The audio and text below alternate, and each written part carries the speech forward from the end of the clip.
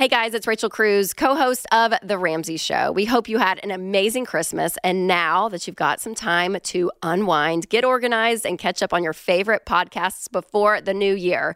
For this week's episodes, we're going to try something a little different. So we've taken the most popular segments of The Ramsey Show history and created a limited series just for this week called The Best of The Ramsey Show. That means you'll hear some of our wildest, most inspirational, and possibly weirdest calls. In this episode, we're talking about the struggle that is the modern day real estate market, what to do about it, and the right time to buy a house. These are some of my favorite moments from the show, and we think you're going to love it too. So enjoy. Brian is with us in Kansas City. Hey, Brian, welcome to The Ramsey Show. Hi, Dave. Thank you. So my question today is, basically me and my wife decided that this was going to be the best year to build a house, and we're kind of finding out that's not really true. So we went under contract 2 months ago, gave our contractor the earnest money and the deposit. Haven't really heard a lot back from our contractor. They haven't broken ground yet. And then last week, we got an email that said, due to material prices increasing, they have to raise the price of us, of the materials, and they have to raise the price of the house. So basically, I kind of pushed back on that, went back and forth with them for a little bit. And they said in the contract that there's paragraph 30, they have the right to raise the price based on material.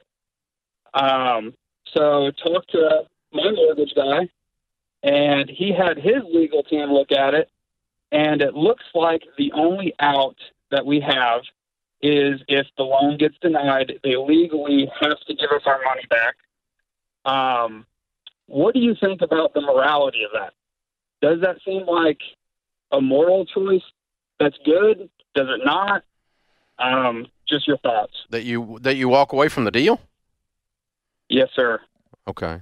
Not the morality of them raising prices. No, not the morality of them. The morality of me walking away from a contract that I agreed to. Yeah. That was dumb. So how much did they raise the prices? 3.5%. So it was about $10,000. And the other thing in the email they said is that they can no longer lock down prices with their vendors. So whenever they order, say, lumber for framing the house, whatever the price of lumber is that day is what we'll have to pay. So it looks like the price of the house is going to increase also. More than what they've already told you? Yes, sir. Okay. And what's the price range of the home? What is the price overall? The price was $314, and it's about $325 now. And what's your household income? About $90,000. Okay. Well, to start with, let's just say that what they're telling you is the truth. Lumber is going up rapidly. That's not a lie.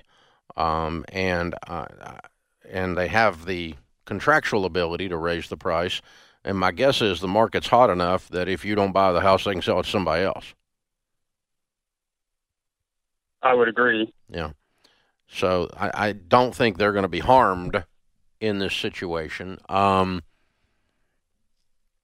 basically, you'd have to get a turn-down letter turning you down for the loan from your mortgage broker? Yeah, he said that's no problem. Okay. All right. I don't have an issue with the morality. I mean, the deal has changed. Nobody in this deal anticipated that the deal was going to change. And based on the change, you don't want to be in the deal. You know?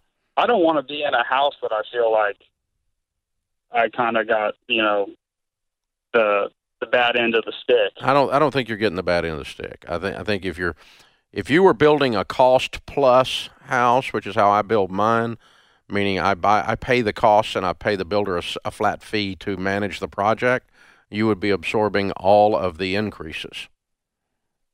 I'm building a commercial building that we break ground on, a conference center here, and our steel prices doubled and we hadn't even broke ground yet. And that's all on me. because the contractor just manages the project in a commercial project. They don't. It's not a turnkey deal. They pay them a contractor fee, and we pay the materials. And so and steel doubled. And so I've just got to go, well, do I really want to do this? Well, yeah, I'm going to do it. But I told them, go and buy the steel and put it out there in the field somewhere so it doesn't double again in the next 18 months while we're screwing around with this thing. But that's the reality. Steel, plywood, lumber packages, glue, wire.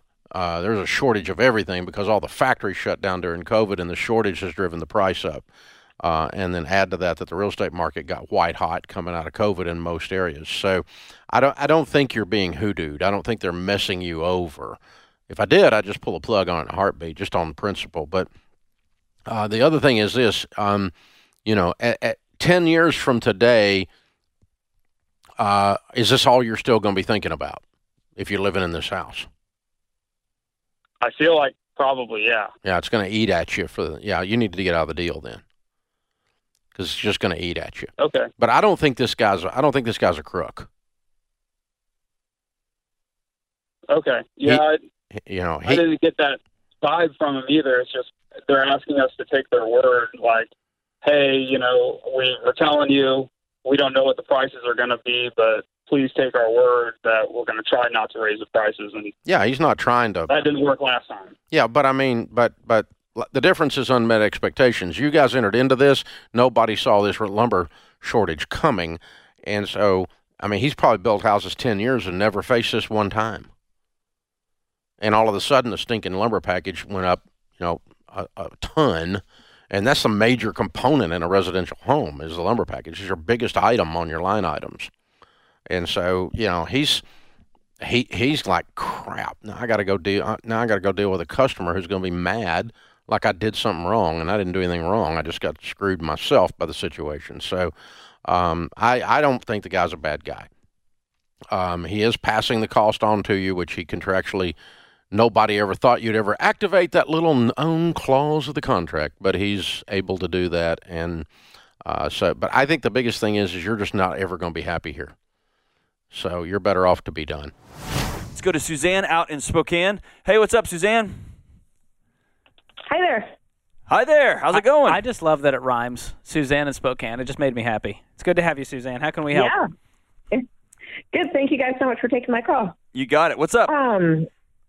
So this is basically what I've got. So my husband and I, we moved up. We're actually in the North Idaho area, so we're just kind of over the border from Spokane. Okay. We moved here really unexpectedly last year after my husband lost his job, and it just ended up being such a blessing. He got a job up here, and we absolutely love it.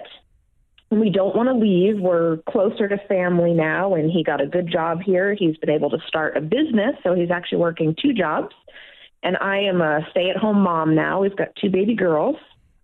Congrats. And so, thank you. So it's really expensive here. That's one thing we didn't know. We didn't know the area that well, but we love it, so we're determined to stay here. Okay. And we were actually able to pay off all of our debt last month. Wow, congratulations. Super exciting. Yes, so in the midst of COVID and babies and this move and everything, we still managed to pay off our debt, so we own our vehicles, all that. And we're in a rental, but we've decided that we want to go ahead and buy, even though this market is really crazy and it's really expensive here. Mm-hmm. But we figured since we're debt-free, we can go ahead and pull the trigger and do it. So we're in the middle of purchasing a place that we found. So you already have a contract out? Yes, we do. We close here in a couple weeks. Okay. Yeah. So it is expensive, and we know that, we had started with a budget that was a bit lower, and we decided to go higher because we found this great property, and it just seems like a wonderful place to raise children. And since we're dedicated to staying in the area, we wanted to do it. So you've laid the groundwork to justify not making a smart decision. Is that what happened? Am I questioning the decision? Yeah, you've laid the groundwork to have possibly made a not great financial decision. It sounds like there's a lot of emotion behind this, of just excitement about getting in a house and all this. So give us some details about the financial aspect. Yeah. So when we first started looking, so we've been looking for months and months with our realtor, and we didn't have a super firm budget in mind, but we decided around the 450 mark we didn't want to go much over that. We felt we could really afford that and still be able to save money. But in this market and in this area where we live, what you can get for 450 just doesn't even seem worth it. These aren't even really starter homes. They're not even really fixer-uppers. And we just found that nothing in that price range we were willing to go for. So we decided that we wanted to not only do a house, but get some property since we've got little kids. So we ended up finding something, but it's about $100,000 more. So 550 than we initially started. Yeah. So now we're in the 550 range. And how much are you guys putting as the down payment? What percent? Well, we aren't, because we're both veterans. So we're going through a VA loan. So we aren't actually putting anything down. Oof. Ooh. Okay. What's your take home? Yeah. So we are going to finance the whole thing, which puts us at about a $2,500 a month mortgage. On a 30-year? Yes. Okay. Yeah. Suzanne, all right, what's your question? You're getting us all fired up I'm here. getting riled up, Suzanne. Yes. How can we I help? know. Well, that's what I was. I don't know if we can help. You're knee deep in this thing. If I'm you, I'm getting out of this thing if there's still time. But you've already signed a contract. So what's your question? Well, my question is, should we focus on saving money? Because, we're in this, we're going to be paying this mortgage. Should we be saving money and focusing on that? Or should we focus the extra money that we have every month towards this mortgage and get it down? You should have focused it before you ever got in this contract and had a healthy down payment on a 15-year. That's what I would feel better about. I don't love this idea of you guys getting out of debt and then taking on over $500,000 on a mortgage and thinking that they're doing you a favor by giving you the VA loan. And is that not a big part of your take-home pay? What is your take-home pay? It is. Right now, we've got several different sources of income. What's the total? Here's what's happened, Suzanne. You have created a universe that you want to have. You want to be in this area. You want your kids in this area. Well, our kids need to go ahead and have this too. So you created that as well. And you've created a really fungible, flexible dollar amount. We just got a lot of money coming from this place and that place and this place. And here's what you've done. You've created a cloud that allows you to, A, not see very clearly and not have to see very clearly, which allows you to live in a fantasy. And now you've zeroed down in one of the, if not the hottest real estate markets of all time. So it takes a teeny tiny correction and you are underwater in a $500,000 house. Working side jobs that are, we kind of make this as, and suddenly this zero down VA loan is a nightmare because you're underwater and you can't get out. So tell me how much money you make. How much money comes into the Suzanne and Company home every month? About my husband's business is tough. We can't because it's a new business. But about $100,000 a year right now. Is that take-home pay, or is that gross? Yes. That's take-home. So you're taking home about $8,000, right? Right. And your mortgage is going to be over about 31% of your take-home pay is going towards the mortgage, and that's on a 30-year, which we never, ever, ever recommend. We always tell people to do the 15-year fixed rate. But you're here, right? But we're here. Suzanne, how old are you guys? 35 and 37. Okay. You've got a lot of life to live, and I want to see you live it, and I don't want to see you drowning in this giant mortgage payment with nothing down. I've just talked to too many people, heard too many stories, and they start out like yours. Starry-eyed about the housing market and wanting to get in, and we want the property, we got to have the yard, and the budget's flexible, and we're not putting anything down. And all of a sudden, they can't breathe. Yeah. And we get calls, I'm sure we'll take one during this show, where someone calls in and says, we're in over our head, we put nothing down on this house, and we're drowning. And so if there's time to get out, I mean, it's just... You signed the contract, so you signed the contract. I don't know what the situation is there. If you're stuck with this thing, you may want to look at increasing income, refinancing to a 15-year, and making sure that you can afford it. But as far as paying down the mortgage, I mean, it's a little late for that conversation because we're knee-deep in this thing. But we recommend 10 to 20% down to avoid PMI or more on a 15-year, where the mortgage payment is no more than a quarter of your take-home pay. So far, every one of the rules has been broken, which just hurts my heart because I want to see you guys win. And you've worked so hard to get to this point where you're debt-free and you're making these decisions, and I don't want to see you step backwards and make a bad financial decision for your future.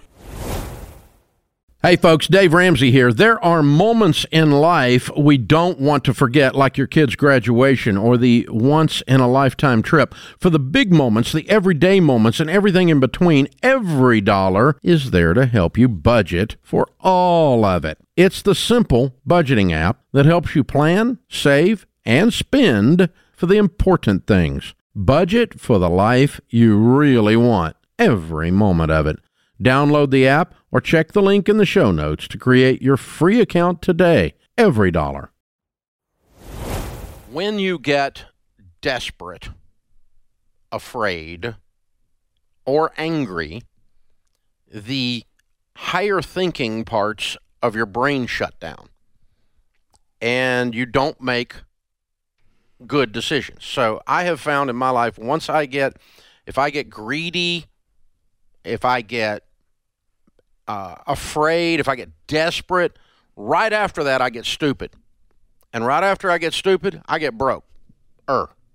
And so that's what's happening in the housing market right now.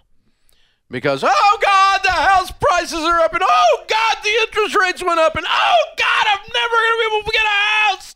Oh, God. And once your brain starts doing that, you're getting ready to do something stupid. Party's over. There's going to be a lot of regret, and they call into this show and go, Dave, I did something stupid. Dave, help me. Where were you 3 years ago when I was doing something stupid?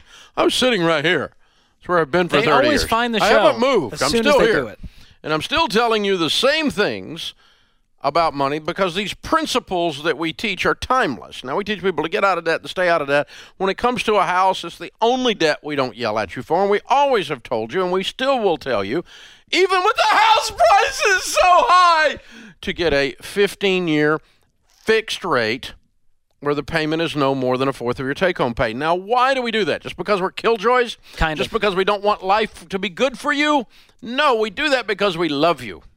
We care about your financial future more than that banker does, more than the mortgage companies do. We're not making money off of this, off of you getting a mortgage or not getting a mortgage, or you getting a house or not getting a house. It's okay.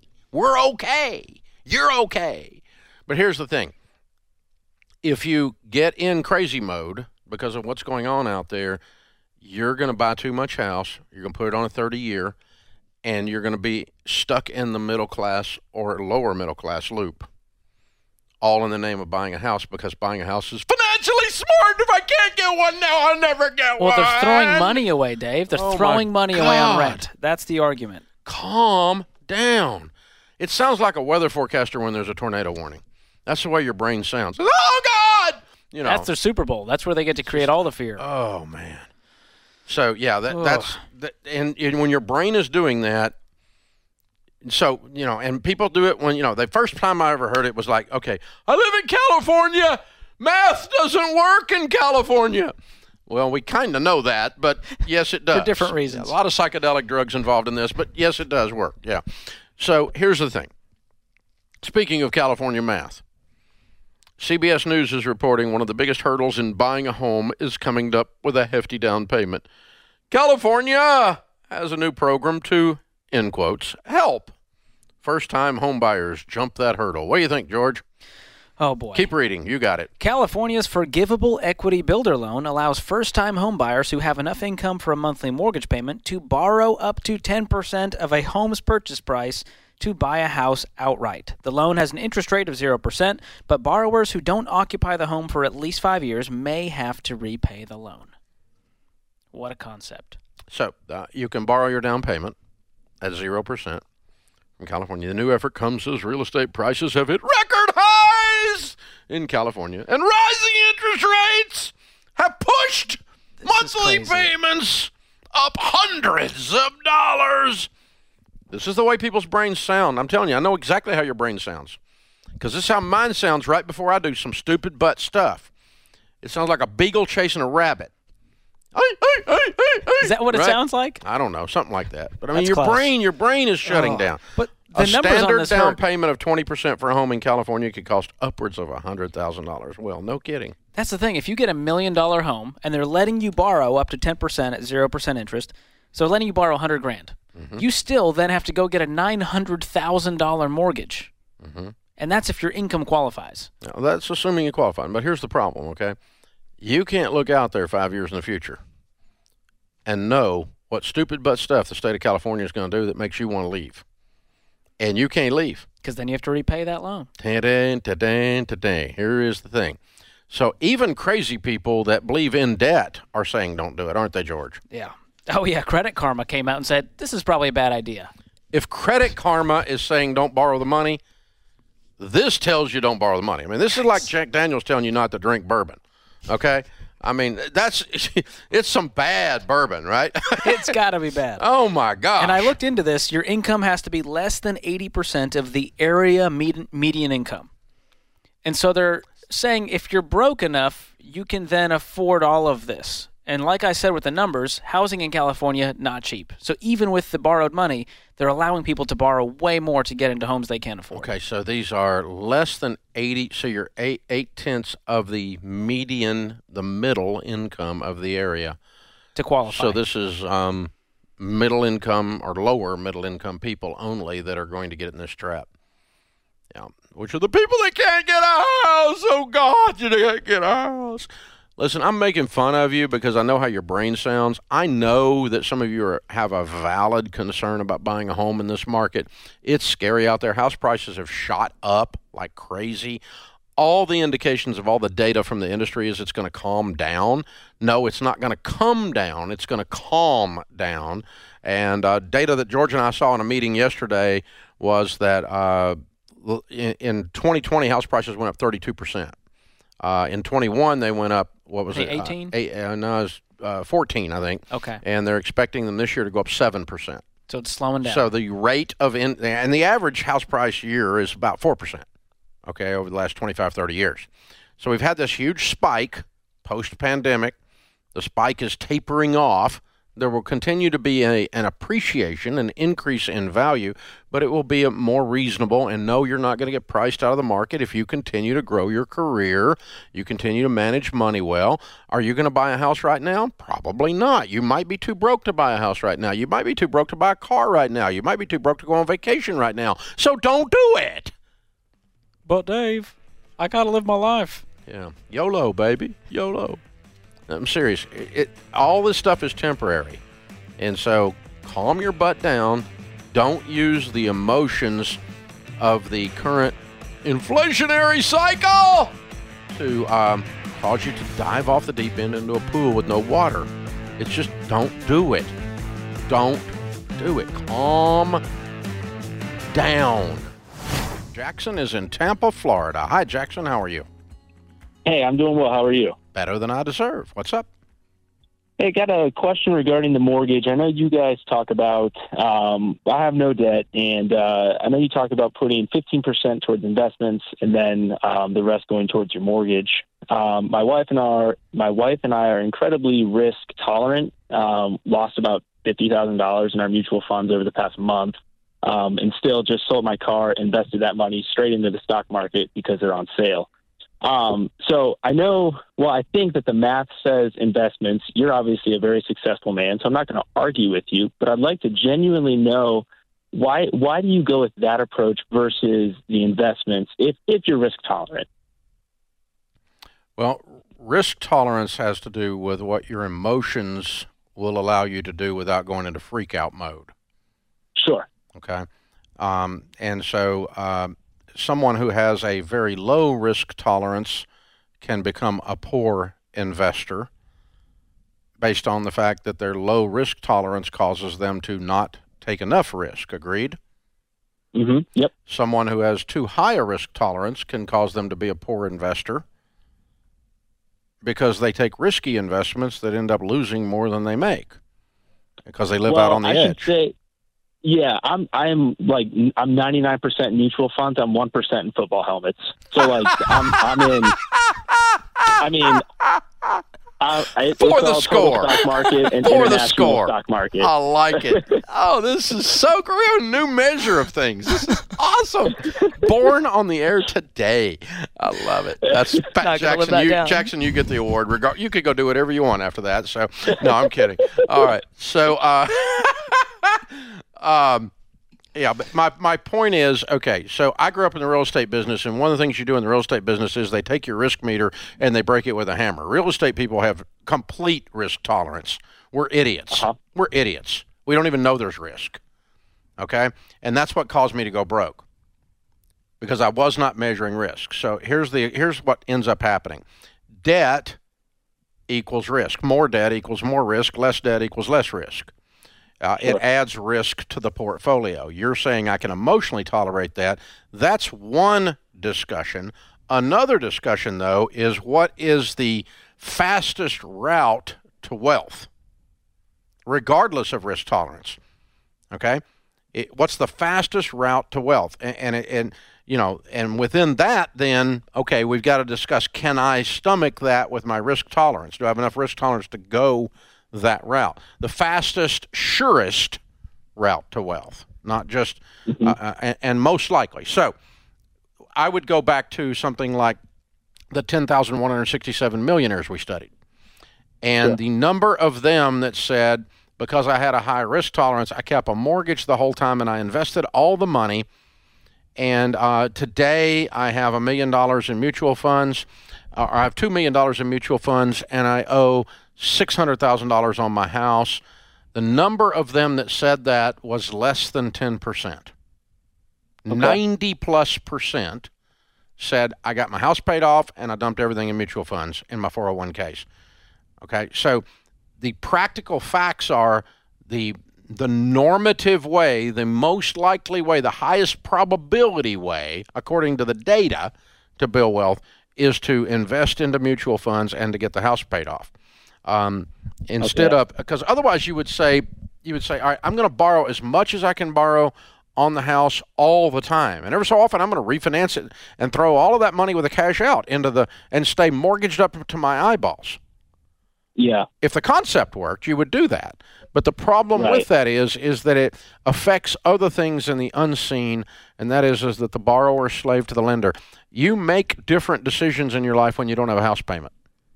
About your career. Yeah. It puts different stresses on your relationships. You treat your children different.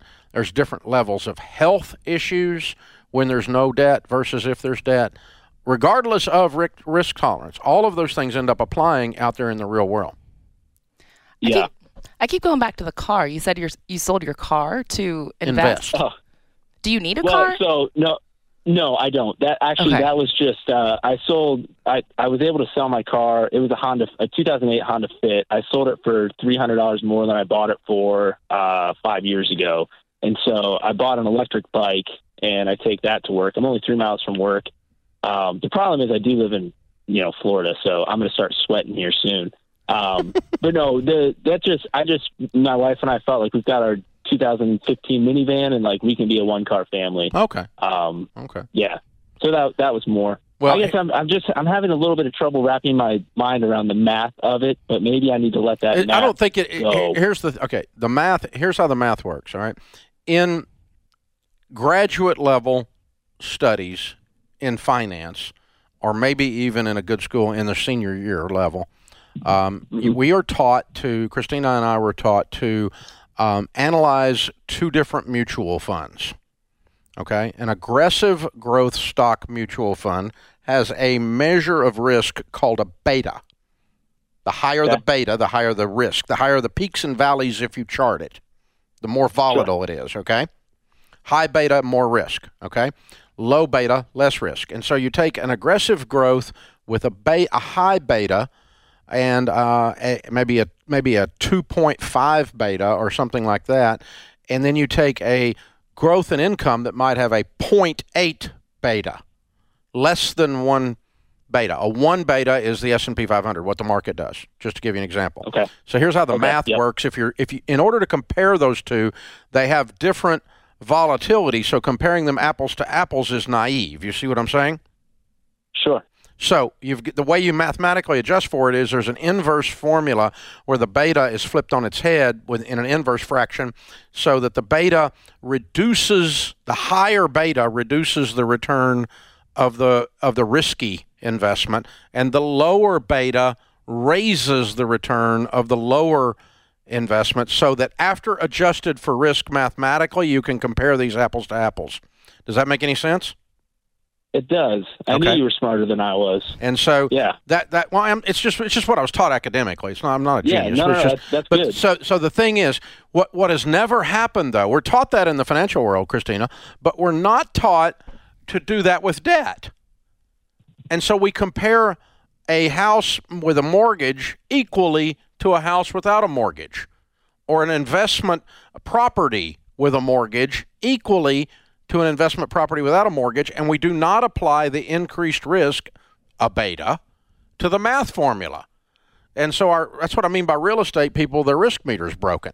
They don't analyze for risk, and we don't mathematically adjust for risk. And so when we add the beta idea or concept to your question, it says you are taking more risk, so we should put a higher beta on your plan, a lower beta on my plan, and when we risk adjust mathematically, our plans are going to be fairly equal. Okay. That's helpful. I really appreciate it. Cool. I don't know if that made any sense or not. It sounds like a barrel of fish hooks, but it is the truth. That's the academic way of approaching it. The spiritual way of approaching it is the borrower is slave to the lender. 100% of the references in the Bible to debt say debt is stupid. It's not a sin. You're a slave. You're a fool. You're impulsive. It always says that. So if the Bible says, and I'm a Christian, and if the Bible says negative things about debt, it doesn't say it's a sin, doesn't say I'm going to hell if I get a MasterCard. It's not a salvation issue. But if spiritually my Heavenly Father is saying in His handbook there's nothing good about debt, then I have to read that and believe it if I'm a person of faith.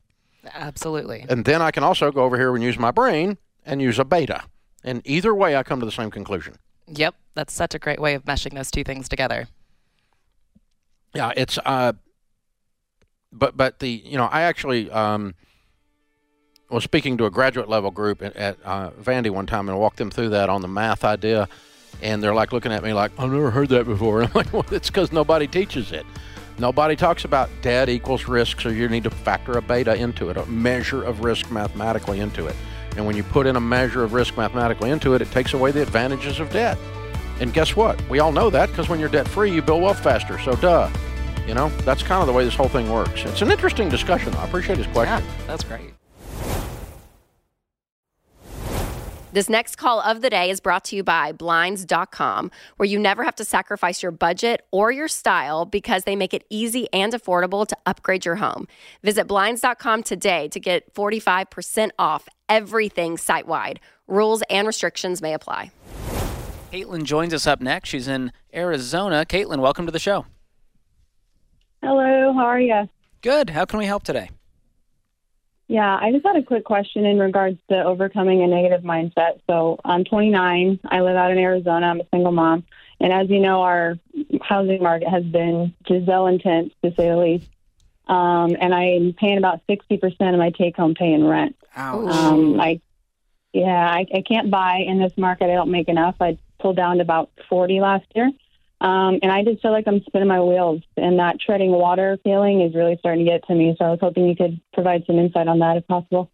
Yeah, I mean, I'll be honest, Caitlin, I'm like, I would feel that too if more than half the paycheck is going to housing. That's a big chunk. So tell me a little bit more about kind of the situation, because you are obviously in a more expensive, I don't know if it's an area or apartment or what it is. Is there other options for you to change locations just to at least catch your breath and bring it down to at least, we recommend 25-30%, but even if it went down to 35%, that would change your world. Right. Yeah. I live in a 2-bedroom apartment right now, and I pay about $2,000 a month. I had looked at going down to a 1-bedroom. The only trouble with that, it would only save me maybe $300 a month, but I actually work from home. So I have my son here with me too. So I don't know how we would make that work. Yeah, no, 2 bedroom. Yeah. Yeah. So the Have you 2 beds, I haven't. Oh, sorry. I was going to just say, have you driven, 20 miles either direction of where you currently are just to see other prices? Right now, I'm already kind of on the edge of what I would consider to be a safe area. So okay. I can look maybe a little bit deeper into Phoenix, but I just want to make sure we're still safe and everything's good like that. So I work remotely, so I could probably buy in other states and other markets, but my son's father's here, and I really just don't want to leave my home state. So for sure. Understandable. And how much do you make a year? I pulled down about 40 last year. Okay. What are you doing for work? I work at a call center for an insurance company. Okay. So there's only 2 ways we can go about this. I mean, we can spend less and we can make more. So do you have any payments in your life that we can get rid of? Do you have any debt? I don't have any debt. I do have that going for me. I don't have any debt, and I do anticipate my income going up. I had a conversation yesterday with my supervisor that made me feel like maybe something close is on the horizon for getting my pay up. I think it's just this waiting period between making more money and trying to find something cheaper to rent. It's mentally been draining me, I think. But for sure. Well, especially as a single mom. I mean, how old's your son? He just turned 6. Oh. His name's Mason. I think he might be listening. That's awesome. Oh, hi, go, Mason. That's awesome. Oh, well, you're doing an incredible job, Caitlin. I mean, the hard thing is it's nothing that you're doing wrong. It's just that the numbers are kind of stacked against you. And so, like George said, an option of bringing in more. I mean, right now the job market is just insane. And so I would push and look to see if you can even, 40 grand, you're doing fine. But man, people are paying just insane amounts of money right now for jobs. And since yours is not like very specifically specialized, you know what I mean? Like I feel like you could do all sorts of things, even with the experience that you've had in this insurance role. So, I don't know if it's looking for something else or a different apartment, but one of those 2 things really probably it needs to shift for your own sanity, Caitlin. You know what I mean? Like even temporarily. To have the numbers work for you. It's going to be a big deal. Do you have an emergency fund, Caitlin? I do, yeah. Okay, 3 to 6 months in there? I still have my baby one. I have a $1,000 emergency fund, and then I have about $4,000 in my actual emergency fund, so I still need to build that up. Okay. I think building that up may help with a little bit of that financial peace and anxiety about what if something happens, if one check doesn't come in, what are we going to do? And if you get that in place, then I'm going to start saving up for a house slowly. And I know it's hard because there's not a lot of margin right now, but that feels like it's the long-term goal, and I'm hoping that all this craziness is not forever. And so a year from now, hopefully we're looking at a very different picture. And you are work from home, and so that does open you up, but I know you've got to still stay close to home because of the situation with your son. And so there's not a ton of options here other than let's look at the budget. Let's do a budget audit. Where can we save every single insurance premium, every single expense? I'm going through that with a fine-tooth comb going, how can I shave off $10, $20, $30? Yeah, absolutely. And then the income, income and apartment situations would change too, Yeah. But you're doing a great job, Caitlin. You really are. You're doing a great job for where you're at. Incredible. No debt. You have savings. All of it. You really are. But that 60%, that hurts me. It's a tough situation. And this inflation stuff, it's hitting people all over their pocketbooks, from rent to gas to food. And so you just batten down the hatches and let's get to work. Let's get the second job if we have to. Let's trim the subscriptions that we're not using right now. And all the little luxuries that we once enjoyed might need to go away temporarily. Yeah, for a season, because they're saying, I read a report and they think in the next 18 months with just even the supply chain, all of that. But I'm like, the hard thing is after 2 years, I've just learned, who knows? Like, who knows? That's right. I remember April of 2020 doing Instagram lives. I did one like every other day just to answer questions. And I remember I said, "Hi guys, I think by August this will all be over. It's all going to be over." Here we are. So I'm not predicting anything, but I think you just have to prepare with where we're at, the reality of what's going on. And what sucks is that means cutting back some because the numbers, everything is going up. Yeah. And if you're single, you don't have kids, there's more options because we can go, all right, let's get you a roommate.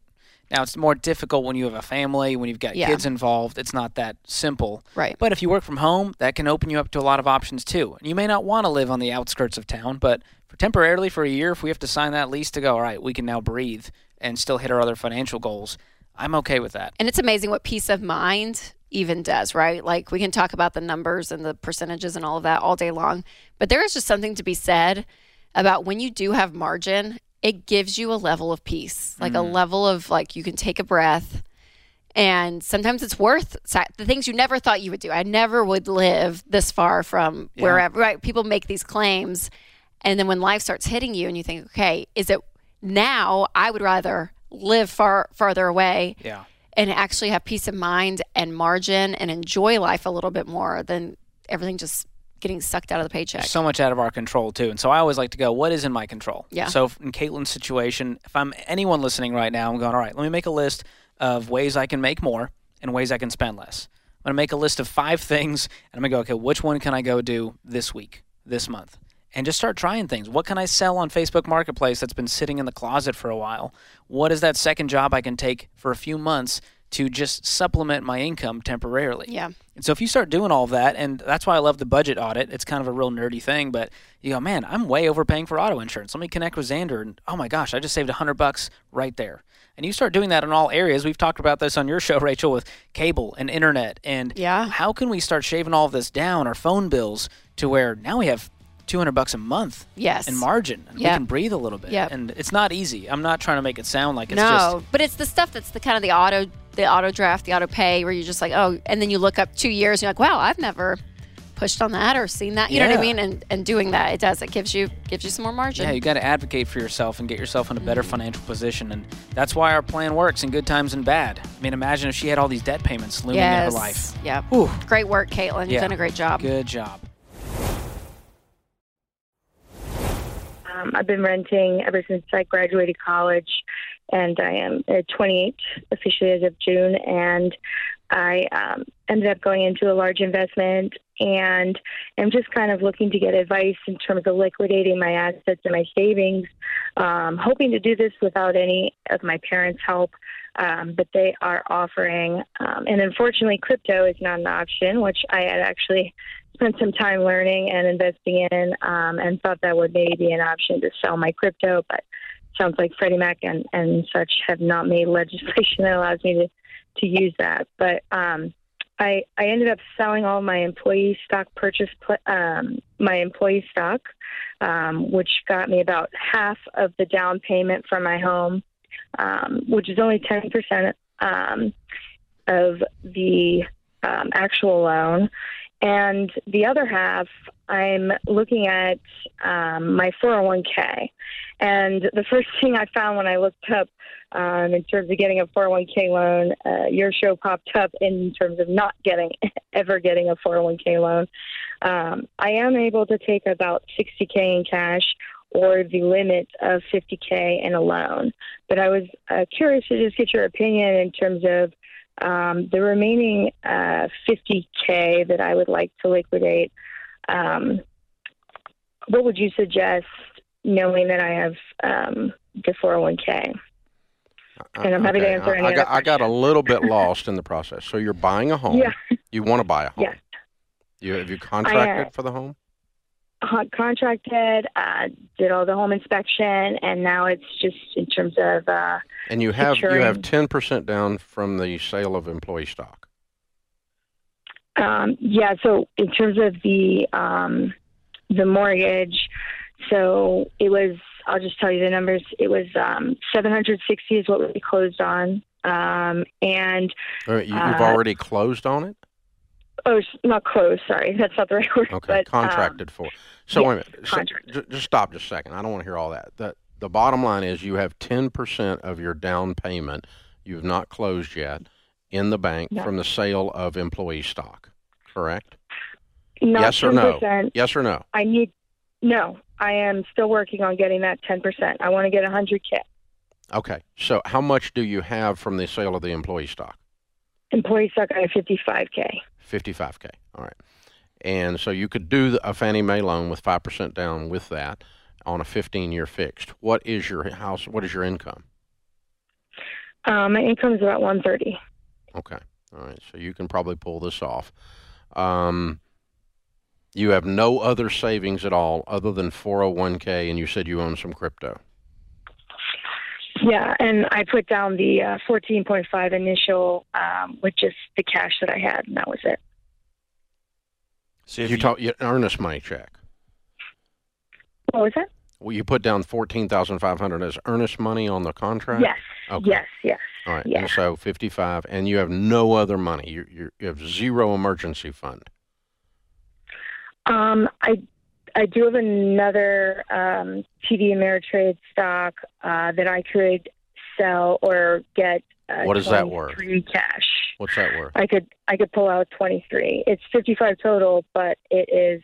I could only access 23 without the double.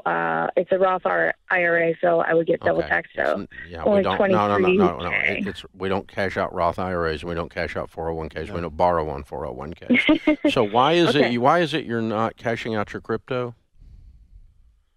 It sounds like in terms of sourcing and trusting where that cash comes from, banks are not recognizing it in terms of a down payment. No, but if you sell your crypto and you'll have the cash, sell the crypto. Mm-hmm. What's it worth? I have about $30,000 in crypto. Sell it today. I believe there was an issue with that. It needs to be on the books for about 2 months. You don't have. You have enough down payment to close on the deal now. You just don't have enough that you want. You can do a 95% conventional Fannie Mae loan. You have 5% down, so you can do that. But you're wanting to put 10% down, and we're trying to help you get there. Plus, you have no money that you can get to except retirement accounts, and you're going to get You're going to get your butt penalized off. Okay, you're too broke. You're too broke to buy this house. Way too broke to buy this house. But you've already contracted for it. You shouldn't have bought it. Because you've got all your money stuck in. You got because you don't have any money. You have no money. You're broke. I mean, all your money's tied up in retirement accounts and other things. So anyway, the deal is that I want you to have an emergency fund in place, a rainy day fund, and I don't want you. I don't care, but I'm saying what I would advise you to do, because if I were in your shoes and woke up, you need to close on this deal. You put down earnest money. You made a promise. You've made a pledge called a contract to buy this house. And so, you need to cash out your crypto today to be able to follow through on this. And you need to have $20,000 cash in the bank after you close on this house. Do not close on this house and put every dime you have into it, because as soon as you move in, crap's going to fall in. You're going to need a new roof and You're a new air asking conditioner. for trouble. You're asking for trouble, being broke and buying a house. And so it's not a blessing to buy a house when you're broke. You just got the 28-year-old fever. I got to have a house. Especially all of a sudden. a $750,000 house, and you do make $130,000, which feels like a lot, but you bought a $750,000 house with no money. Yeah, you're broke. Your 401k and your Roth IRA does not count, because you cannot get to that without penalties and taxes. You start cashing this stuff out, you're going to get hit with a 10% penalty plus your tax rate. So you're going to get hit with 40%. Dave, I want to borrow money at 40% interest to buy this house. I would say, no, don't do that. That doesn't sound wise. And that is exactly what I'm saying. You sure wouldn't take out a mortgage for 40%, right? Interest. Jeez. Nuts. But I'm keeping my freaking crypto. And I know it's cool to sit at some cool hipster bar and be like, oh, I got crypto. You're broke. Sell it. Typical crypto investor. Put $30,000 cash under your pillow, for crying out loud. Yeah. You need to put $20,000 in the bank and put the other $10,000 in the crypto with the $55,000 and put a $65,000 down payment on this house and close on it. Yeah. And for God's sakes, put it on a 15-year fixed, and then get a 6-month emergency fund, and then work on your $20,000 and start building up your emergency fund there. So yeah. Whew. I don't even. It's tough, man. It's what we talked about in another segment. It's just you get this picture in your head and you start getting this fever, and all of a sudden, I'm going to do this and move that and sell that and hold on to this, and all these competing pictures when you collide. When you force a deal, you always do a bad deal. Man. And you're forcing this one for sure. Okay, you guys, I hope you enjoyed this special episode. We'd love to know your thoughts, and if you want more best of content like this, send your feedback to ask@ramseysolutions.com.